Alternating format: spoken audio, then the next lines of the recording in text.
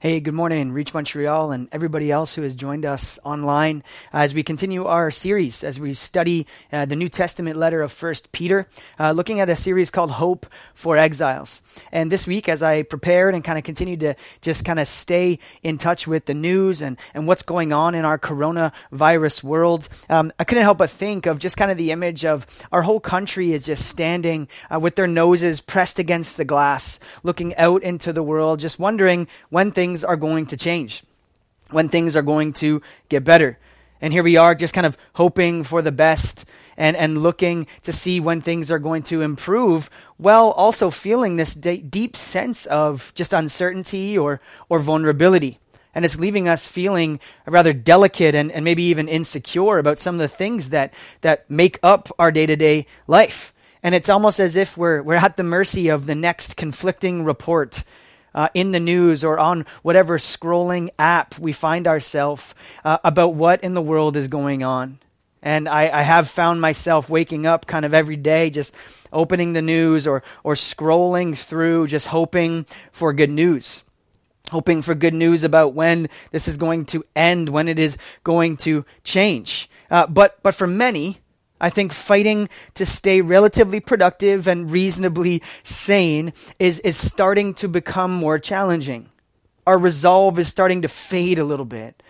And it's not just enough to think optimistically or positively to kind of anchor us. Because as we see, we're just kind of starting to drift a little bit and maybe even starting to sink. And there's only so much positivity and optimism to kind of keep us afloat in this season.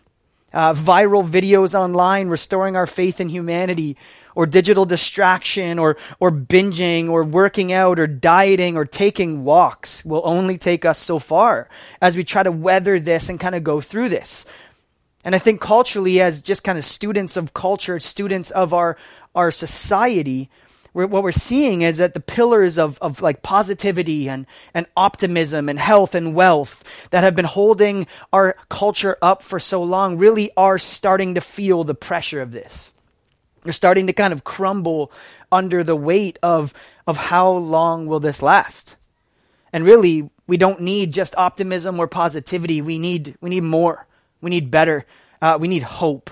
And that's what I want to draw our attention to this morning as we look at 1 Peter. Before we do that, let me pray for us. Father in heaven, we do look to you. We see you and look to you as the one who is above and outside of time and space and history. And we just ask that you would use our time together this morning, wherever we are, whatever couch we're on, whatever screen we're in front of, that you would use this time as a way to speak hope. That you would just kind of well up inside us something that is more lasting and more trustworthy than some of the other things that we're just seeing culturally. We just invite you into this time and ask that you would apply these truths to our hearts and minds. And we ask these things in Jesus' name. Amen. Kate Bowler is a professor at Duke University, and she is well acquainted with hardship. At the young age of 35, she was diagnosed with an incurable form of cancer. And as a young mom, she started to wrestle with the reality of suffering and hardship. And even now, Kate Bowler, she will go every few months and get a new scan, just waiting for the news to tell her whether this cancer is going to take her life. And this led her to write a memoir called Everything Happens for a Reason and Other Lies I've Loved. And in a recent New York Times interview about just kind of a coronavirus world, listen to what she says. The idea that we're all supposed to be positive all the time has become an American, and you can insert Canadian, obsession. It gives us momentum and purpose to feel like the best is yet to come. But the problem is when it becomes a kind of poison, in which it expects that people who are suffering, which is pretty much everyone right now, are somehow always supposed to find the silver lining or not speak realistically about their circumstances. The main problem is that it adds shame to suffering. By just requiring everyone to be prescriptively joyful, If I see one more millionaire on Instagram yell that she is choosing joy while selling journals in which stay-at-home moms are supposed to write joy mantras, I am going to lose my mind. Now you can hear a little bit of the jest and humor there, but she's pointing at something that's really important to recognize. What Kate Bowler is doing, she's calling attention to kind of the positivity and optimism that our culture has tried to live with for so long.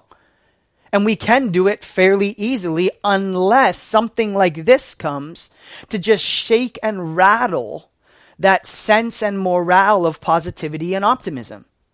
And what we're seeing today and what Kate Bowler is pointing out for us is that we're not able to look at just optimism and positivity to carry us through this. Why? Because it's not actually founded on reality.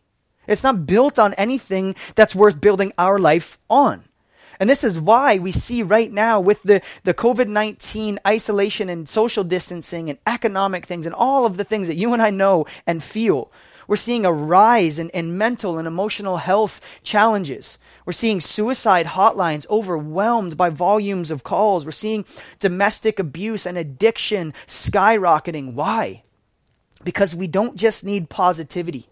We don't just need optimism. We need hope. We need an object of hope that is guaranteed to carry us through times like this. You and I are hope-hungry creatures. Without a solid object of hope, we have no meaning or purpose. And what happens is we actually, as people, start to disintegrate. And we're seeing this take place right now in our culture. And this is exactly where Peter is going to point us in the text today. And remember, as we started our series last week, and if you missed last week, I encourage you to go back and re-listen because it kind of introduces everything that we're going to explore over the coming weeks. But what Peter is doing is he's writing in the first century to exiles. He's writing to people who feel and are experiencing very real dislocation and disorientation due to several different things, socially and spiritually. And we talked last week about a not at homeness that you and I all feel, this sense that we're not just talking about nations who are exiled, we're talking about a kind of an existential thing that as people we feel exiled, that we actually long for a home that we've never been to. And Peter's speaking into that. And I love that Peter doesn't avoid the reality of hardship.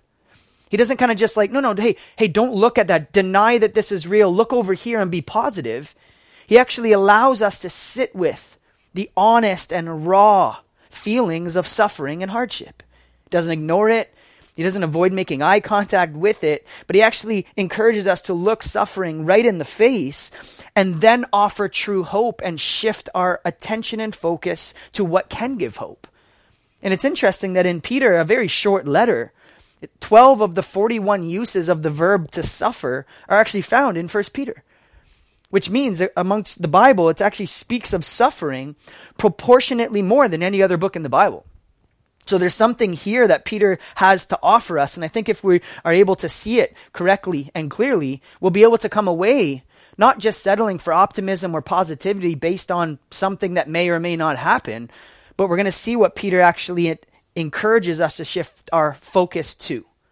Okay, so here we go. 1 Peter chapter 1, we're going to go verse 3 through 9. Here's what Peter writes. Blessed be, which is just kind of speak good about. Blessed be the God and Father of our Lord Jesus Christ. According to his great mercy, he has caused us to be born again to a living hope, given us new life. Through what? The resurrection of Jesus Christ from the dead. To an inheritance that is imperishable, undefiled, and unfading.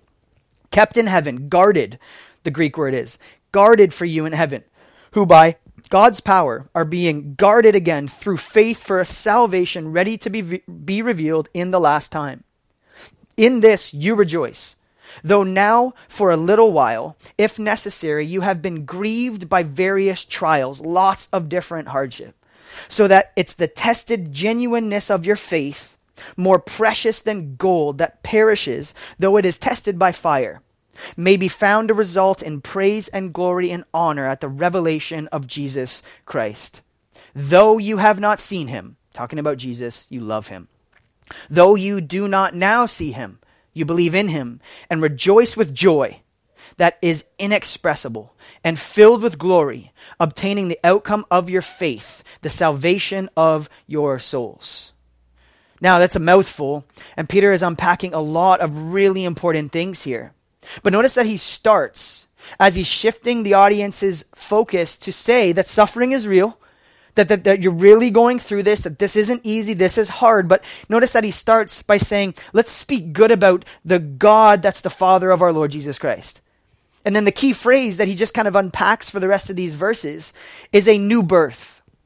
He talks about being born again. And if you remember last week how important citizenship is to the first century audience because of Roman citizenship.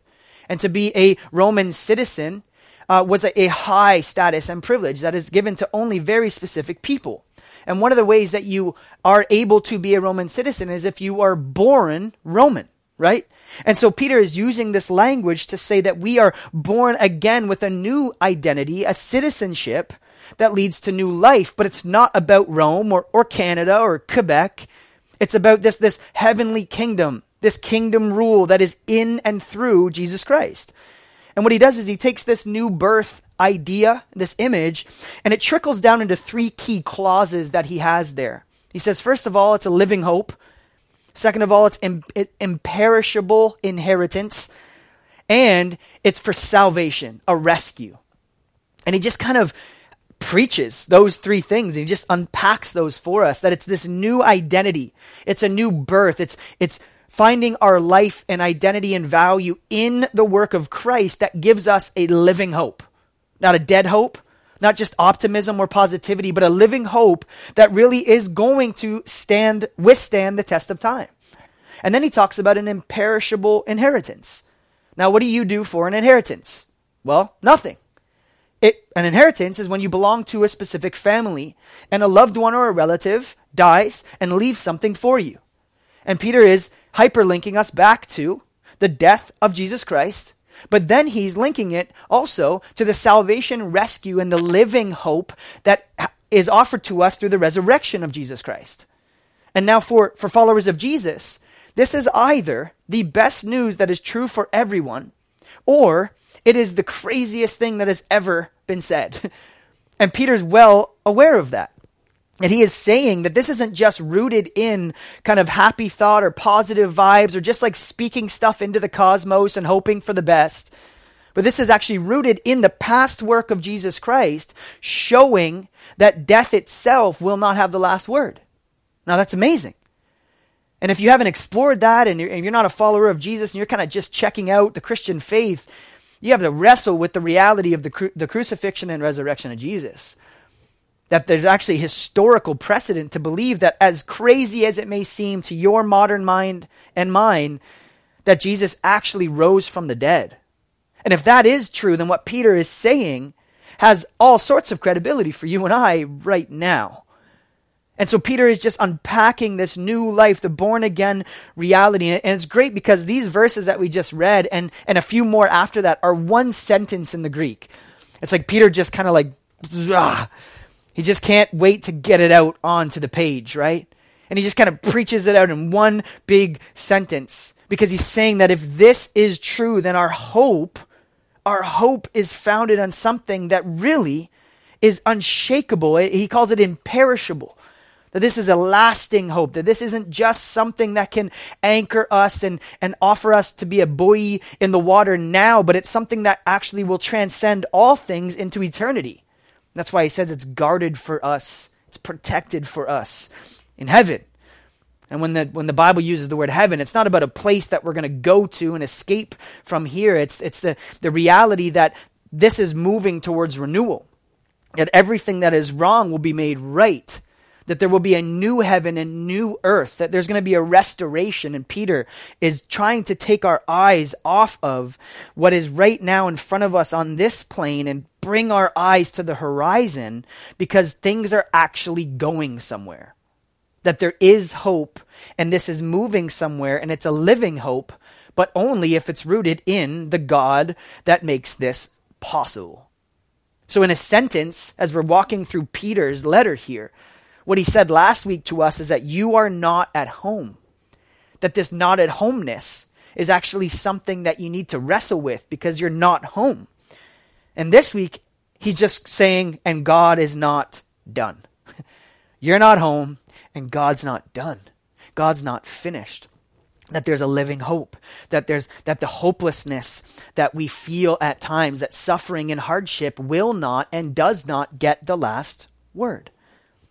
And so what Peter is saying to you and I, he's saying, like, listen, you see that you and I all have an object of hope.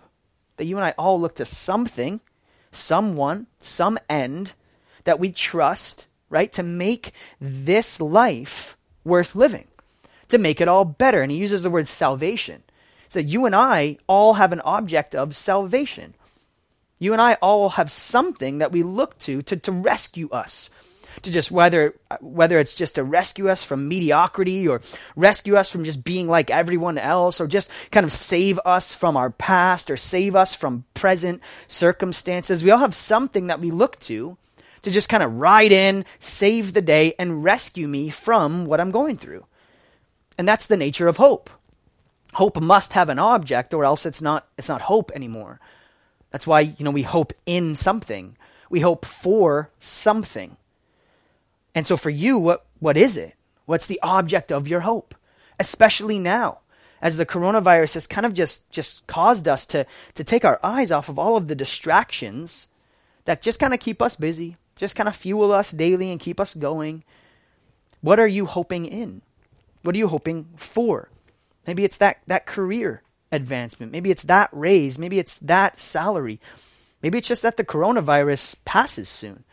Maybe you're just hoping generally that things get better, that loved ones will recover, that your startup will take off and you'll be able to provide, or that you meet the one by 25 and get married, or that your kids don't end up too crazy.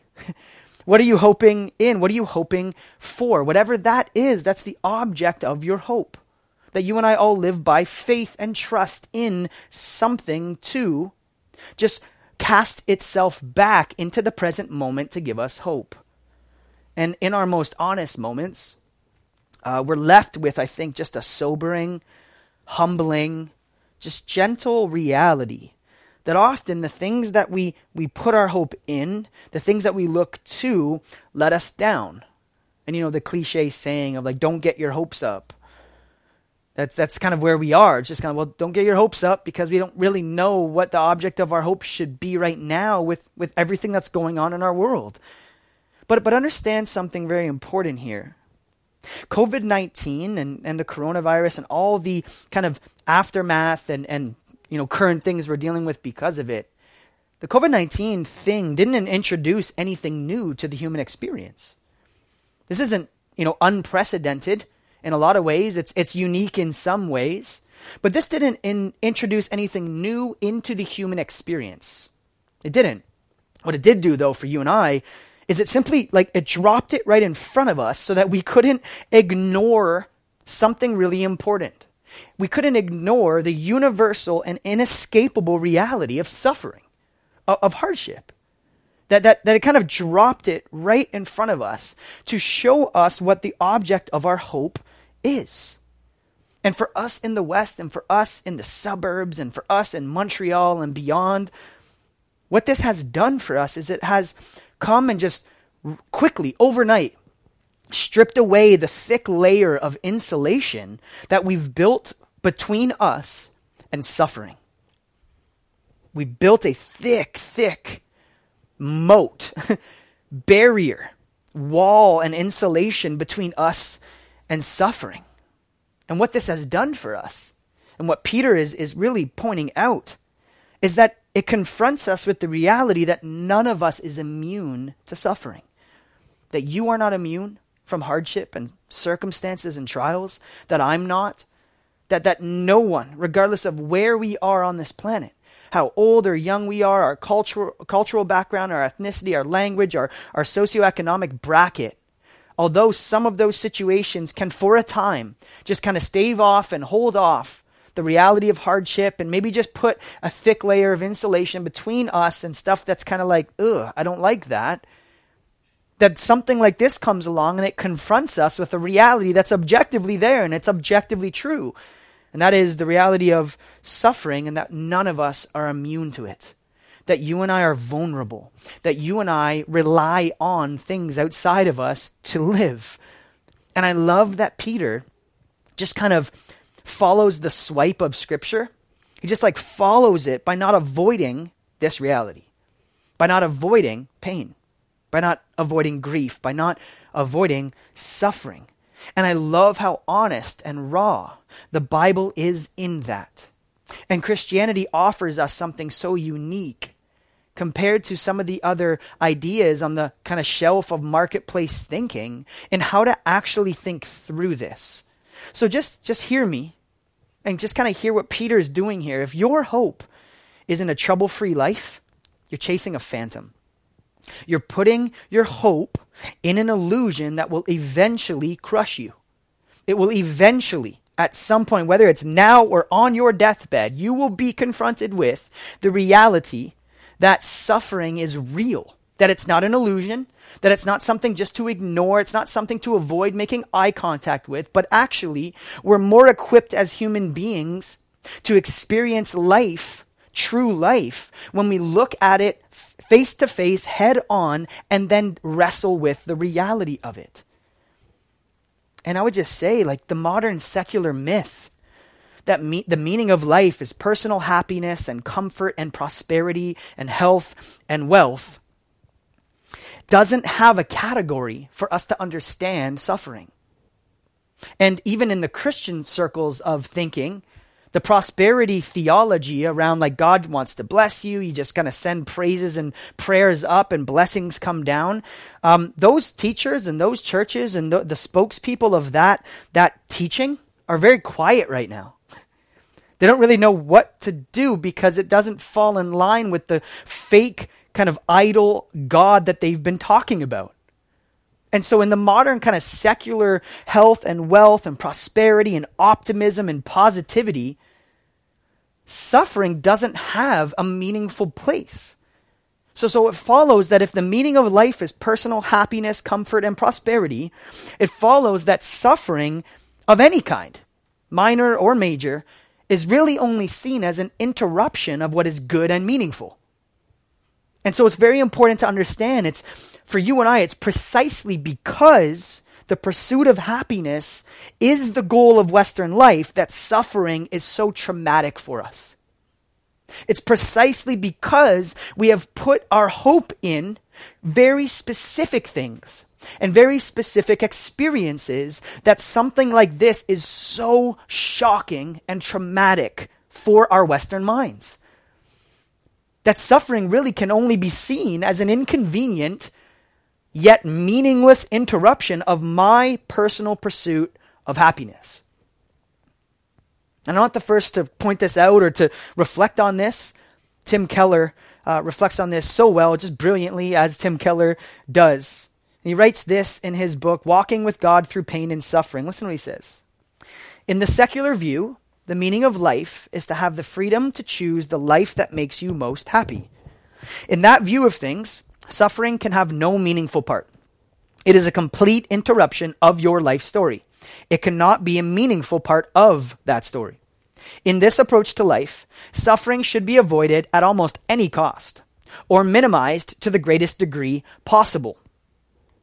This means that when facing unavoidable and irreducible suffering, secular people must smuggle in resources from other views of life, having recourse to ideas of karma, or Buddhism, or Greek Stoicism, or Christianity, even though their beliefs about the nature of the universe do not line up with those resources. And he continues, Christianity teaches that, contrary to fatalism, suffering is overwhelming. Contrary to Buddhism, that suffering is real. It's not an illusion. Contrary to karma, that suffering is often unfair. That it's not just karmic principle coming back for you. But contrary to secularism, that suffering is also meaningful. There is a purpose to it. And if faced rightly, suffering can drive us like a nail deep into the love of God and into more stability and spiritual power than you can imagine. Suffering, Buddhism says, accept it. Karma says pay it. Fatalism says heroically endure it. Secularism says avoid it or fix it.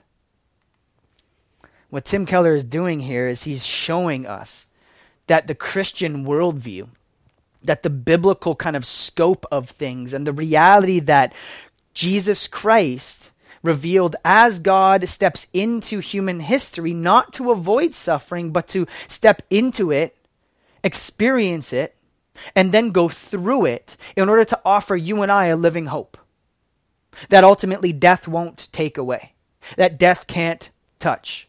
And what Keller points out here, it's so important, is that if you are not, if that's not where you land, and that's not how you think about it, and that's not the worldview that you live with, what ends up happening is you're forced to hijack Christian values and ethics into your worldview, into your, whether you're an atheist or just a secularist or whatever it is, you're forced to hijack Christian values into your view, even though they don't actually align.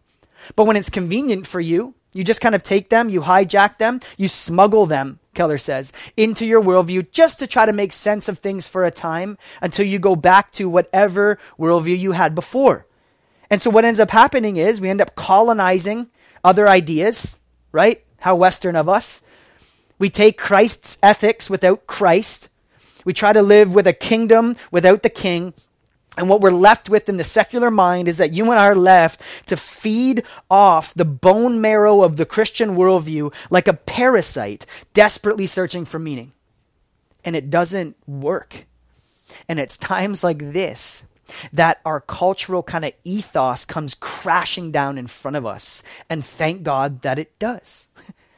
Because these are the moments where you and I are just shaken out of the fast-paced, overly stressed, overly busy material world we live in, and we're invited to think about our objects of hope.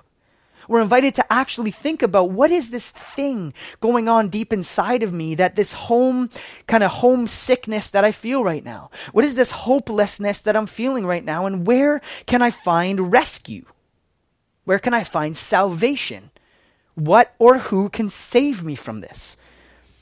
And John Lennox, who's Oxford mathematician, he already pumped out a book about this coronavirus world, and it's called Where is God in a Coronavirus World? I read it this week, and he said, removing God from the equation does not remove the pain and suffering. Sit with that for a second. So if your response is to kind of like shake your fist at the heavens when stuff doesn't go your way, that doesn't actually deal with anything. Kind of blame shifting to the God that you and I may or may not believe in doesn't actually deal with the pain and suffering. Here's what John Lennox says. It leaves them untouched. It actually leaves pain and suffering completely untouched. But removing God does remove something else, he says, namely any kind of ultimate hope. Professor Lennox is pointing out exactly what Peter is pointing out. And this is why Peter pushes us past just hopeful optimism and positivity to the only object worthy of true hope, the God of hope. So here, living hope, as Peter talks about it, living hope is not obsessive positivity or denial of reality or optimism. It's a trust, Peter says, in the person and promises of God in light of what he has specifically accomplished in the person and work of Jesus Christ. It's not just a general kind of like throw principles and good vibes into the cosmos and hope that a depersonified cosmos does something for you. He names who this is about.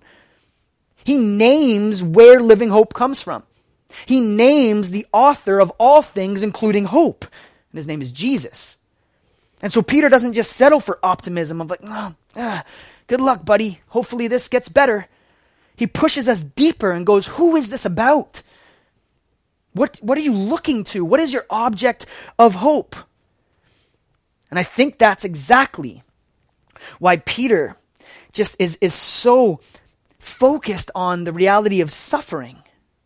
Because just because you and I don't know the reason for hardship and for our suffering doesn't mean there isn't one. But the Bible is clear about what the reason isn't when we go through this kind of thing. The Bible is clear that the reason can't be that God doesn't see and God doesn't care and that God doesn't act. And that's why Peter uses this analogy of being tested by fire. It's Peter's way of hyperlinking us back to the Old Testament. In the book of Isaiah, chapter 43, Isaiah was a prophet who lived and had his ministry as a prophet in the 8th century. But he writes this about exiles, which is interesting because that doesn't happen for another 200 years. So it's almost like Isaiah is speaking into something that is about to happen because the exile hasn't happened yet. Listen what Peter is doing by hyperlinking us to Isaiah. Watch this. Isaiah writes, "Fear not, for I have redeemed you." This is God speaking. "I have called you by name and you are mine. When, not if, when you pass through the waters, I will be with you. And through the rivers, they will not overwhelm you. When, not if, you walk through fire, you shall not be burned and the flame will not consume you. For I am the Lord Yahweh." He names himself. "I am Yahweh your God, the Holy One of Israel, your Savior. Because you are precious in my eyes and honored, and I love you." It's amazing that Isaiah is not just kind of going, well, things may get better or they may not. He's saying, regardless of how well things are going, there is a God who is nameable and knowable who loves you. And that storms have come for you and I, and they will come, and they are coming.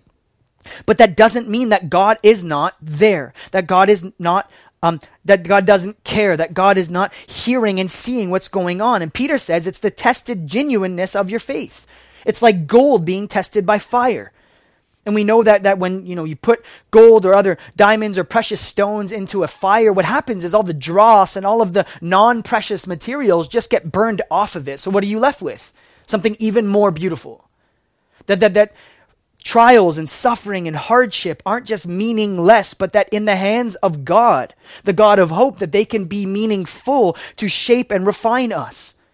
And there's another passage that we don't have time to talk about today that Jesus uses this analogy, and he says that some people will kind of understand the word of God and come to the message and understand who God is, but it's suffering.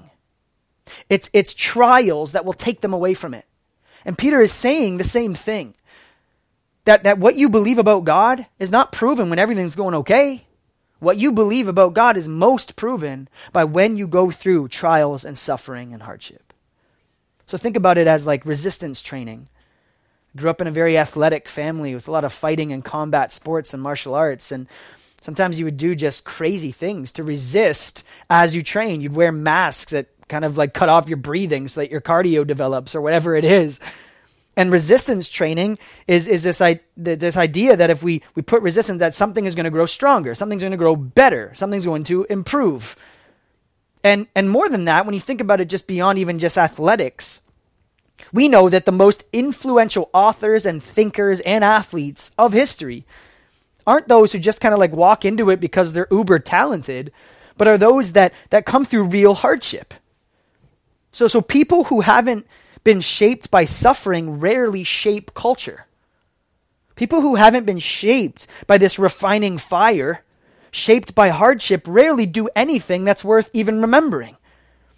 When Malcolm Gladwell, the historian and writer and cultural commentator, came to Montreal a while ago, a few weeks back, months, I guess. I went to see him, and his book, David and Goliath, is a good example of this, where Gladwell writes David and Goliath, and he talks about the advantage of disadvantage. And he just kind of goes and documents all the successful figures of history who have succeeded, not in spite of challenges and suffering, but because of them. And that's the only reason we're still talking about them. That it's a tested genuineness of who they are. It's a tested genuineness of your faith and your object of hope. And that this whole COVID-19 world is actually an opportunity for you and I to be invited to examine our objects of hope. Are they getting burned up by this right now? Completely just disintegrated, left in a pile of ashes? Or are you being refined because your hope is rooted in the God who hears, who cares, who loves, and ultimately took death and sin and suffering on himself in Christ? That suffering reveals what's true behind our beliefs and what we actually hope in. It really shows what we're made of. It shows what we believe about life and meaning and ourself and others and ultimately God.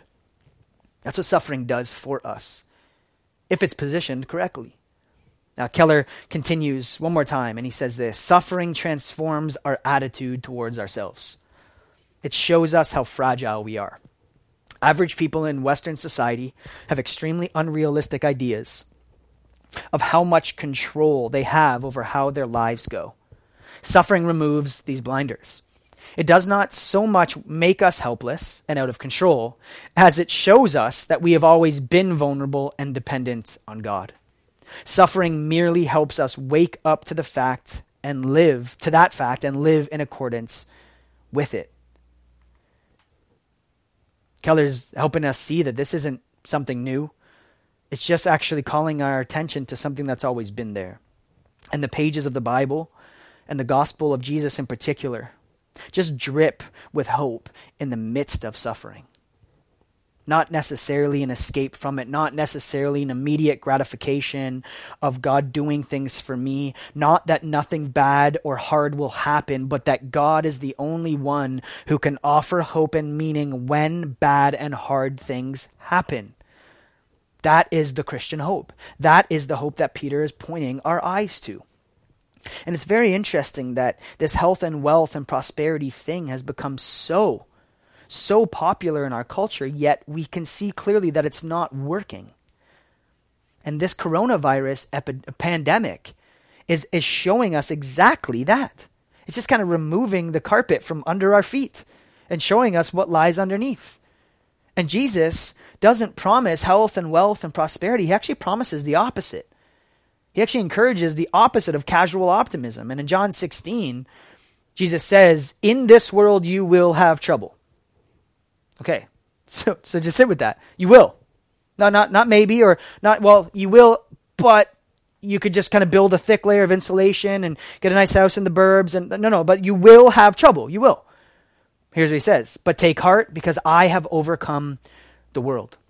So in this world, you will have trouble, but I have overcome the world. I'm over and above. I'm outside, yet within that. That suffering and hardship is the rule, not the exception, but God broke all of the rules and stepped into it to take it upon himself for you and I. And Peter calls this trials of all kinds. So think about yours for a second. What are yours? If trouble will come, what are some of yours? Be honest. They're real. Some of the things you're feeling, they're real. Don't minimize them. Don't compare them to other people who have it much harder.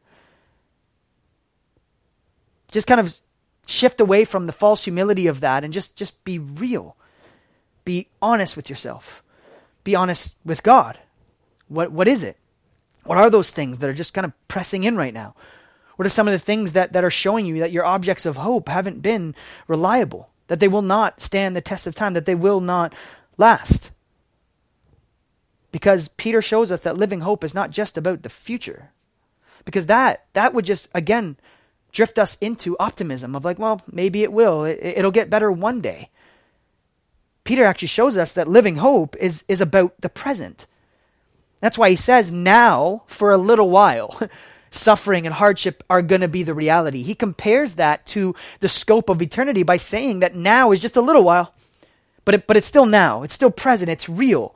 And then in verse 8 and 9, if you remember, Peter says, "Though you have not seen him," talking about Christ, "you love him. Though you do not now see him, you believe in him, and you rejoice with joy that is inexpressible and filled with glory, obtaining the outcome," future tense, "of your faith, the salvation of your souls." So he takes the future hope and the past reality and just kind of brings them together in the present. What Peter does brilliantly here, he just takes the past and the future and he casts them into the present because that is what energizes us there. And it's kind of redundant, but he says rejoice in joy. The Greek behind that is actually jumping for joy, like leaping for joy. That in the midst of hardship, the invitation is to take the future hope and the past reality of who God is and what he's done and allow those to cast energy and feed the present, because then, regardless of what we're facing, we can jump for joy. We can leap for joy. Now imagine that. There's very few things in this world that would cause me to leap for joy. Like maybe a round of applause, maybe a fist pump, but jumping for joy?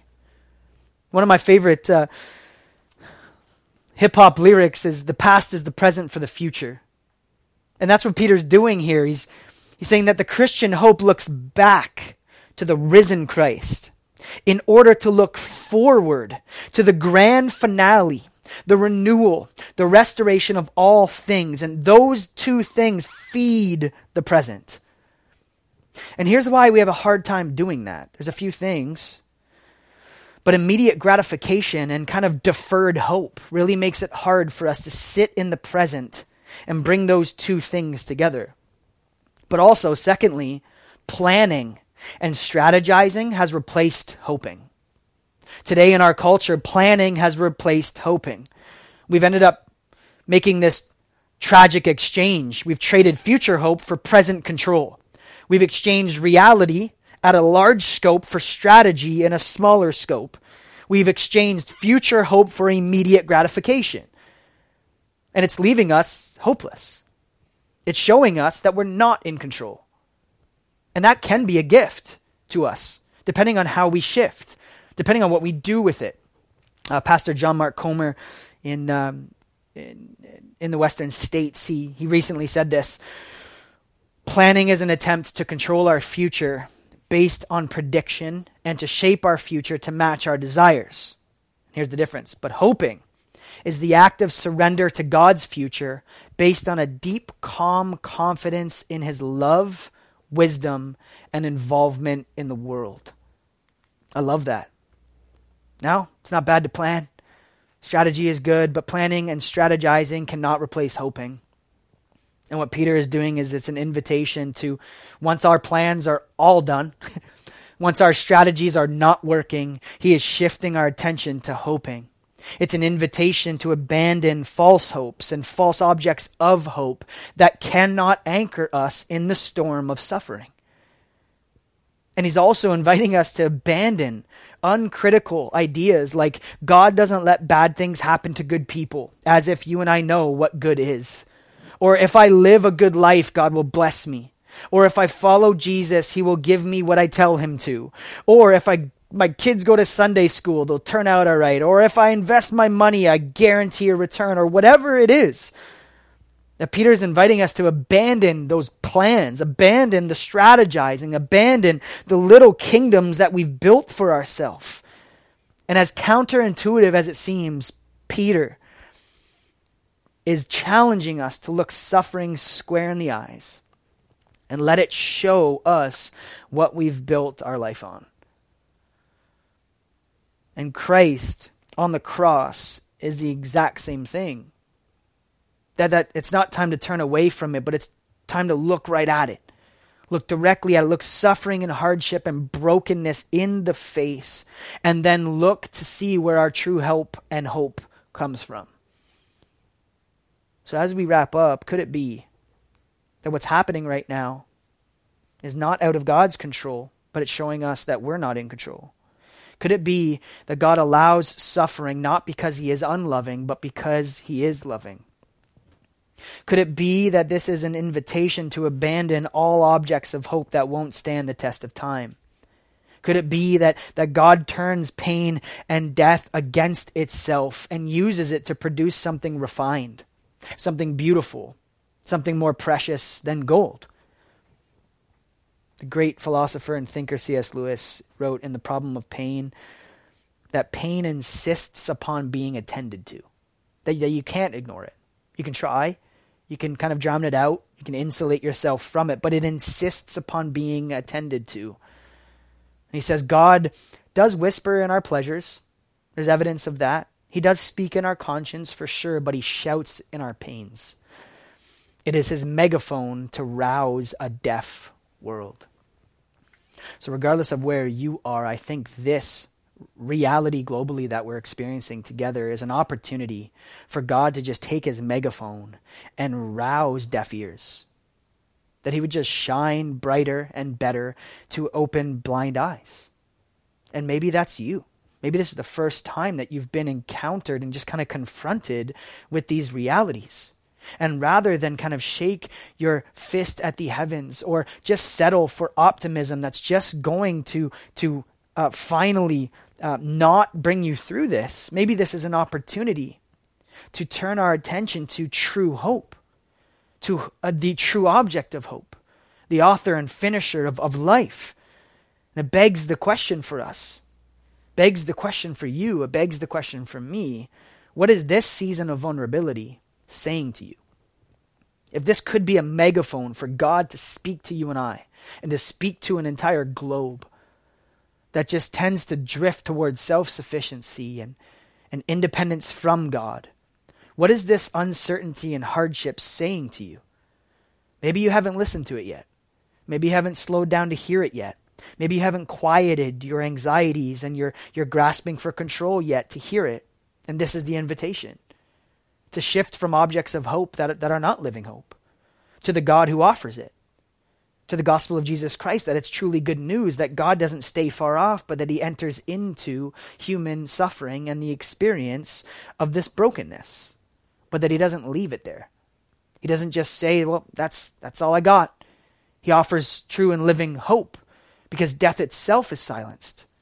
So if death itself is silenced, then every other kind of hardship ultimately will meet its end. Could it be that God is shouting at you and I right now about a living hope? Could it be that God is shouting, I'm here? Could it be that God is shouting, I love you, I'm for you, I desire you, I died for you, I am the only one who can give you life? Could it be? I believe that God is doing that right now. I believe that God is using this as an opportunity to speak loudly, to use his megaphone, to just rouse our ears to something that we all desperately need.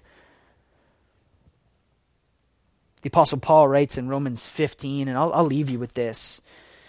He's approaching the end of his letter to the church in Rome, and he says, "May the God of hope fill you with all joy and peace in believing, so that by the power of the Holy Spirit you may abound in hope."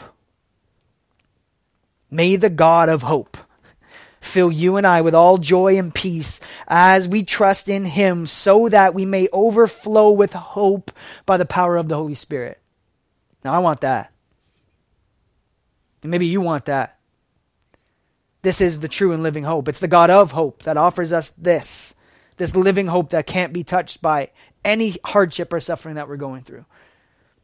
And all it takes is for us to acknowledge that and surrender the little bit of control that we've had, or that we've thought we've had, and give our life to this God of hope and watch him fill and overflow and refine and change and beautify you and I from the inside out. Let me pray for us to that end. Father, you are the God of hope who doesn't just stay far off. You're not a God who is just apathetic and far from us. If there's anything true about the gospel, it's that it's good news that you step into what we are experiencing, and you go through it and far past it to turn back and cast energy and hope into the present. So I just pray for everyone right now, regardless of what they are going through, how severe or how minor they think it is real to them. And I pray that you would use this opportunity, this kind of season of these circumstances that seem so strange, that you would use this opportunity to wake up our hearts, to thaw away from just insulating ourselves with immediate gratification and toys and trinkets, and that you would turn our attention to true hope, the hope that we have in you, the fact that we would look behind us, God, that you would invite us to look behind us to the past and just see breadcrumbs of you providing and caring for us, and that we would be able to look forward to the future, that you are not done with this, that what you accomplished on the cross through Jesus was just a foretaste of the coming renewal and restoration of all things because of your love. We thank you for that, and we rejoice in that. We jump for joy in that being true, and the reality that you are the God of hope who overflows us from the inside out with power and hope because of who you are and what you're doing. We love you. We ask that you continue to provide for us as you always have. We ask these things in the only name that matters and will matter. In Jesus' name, amen.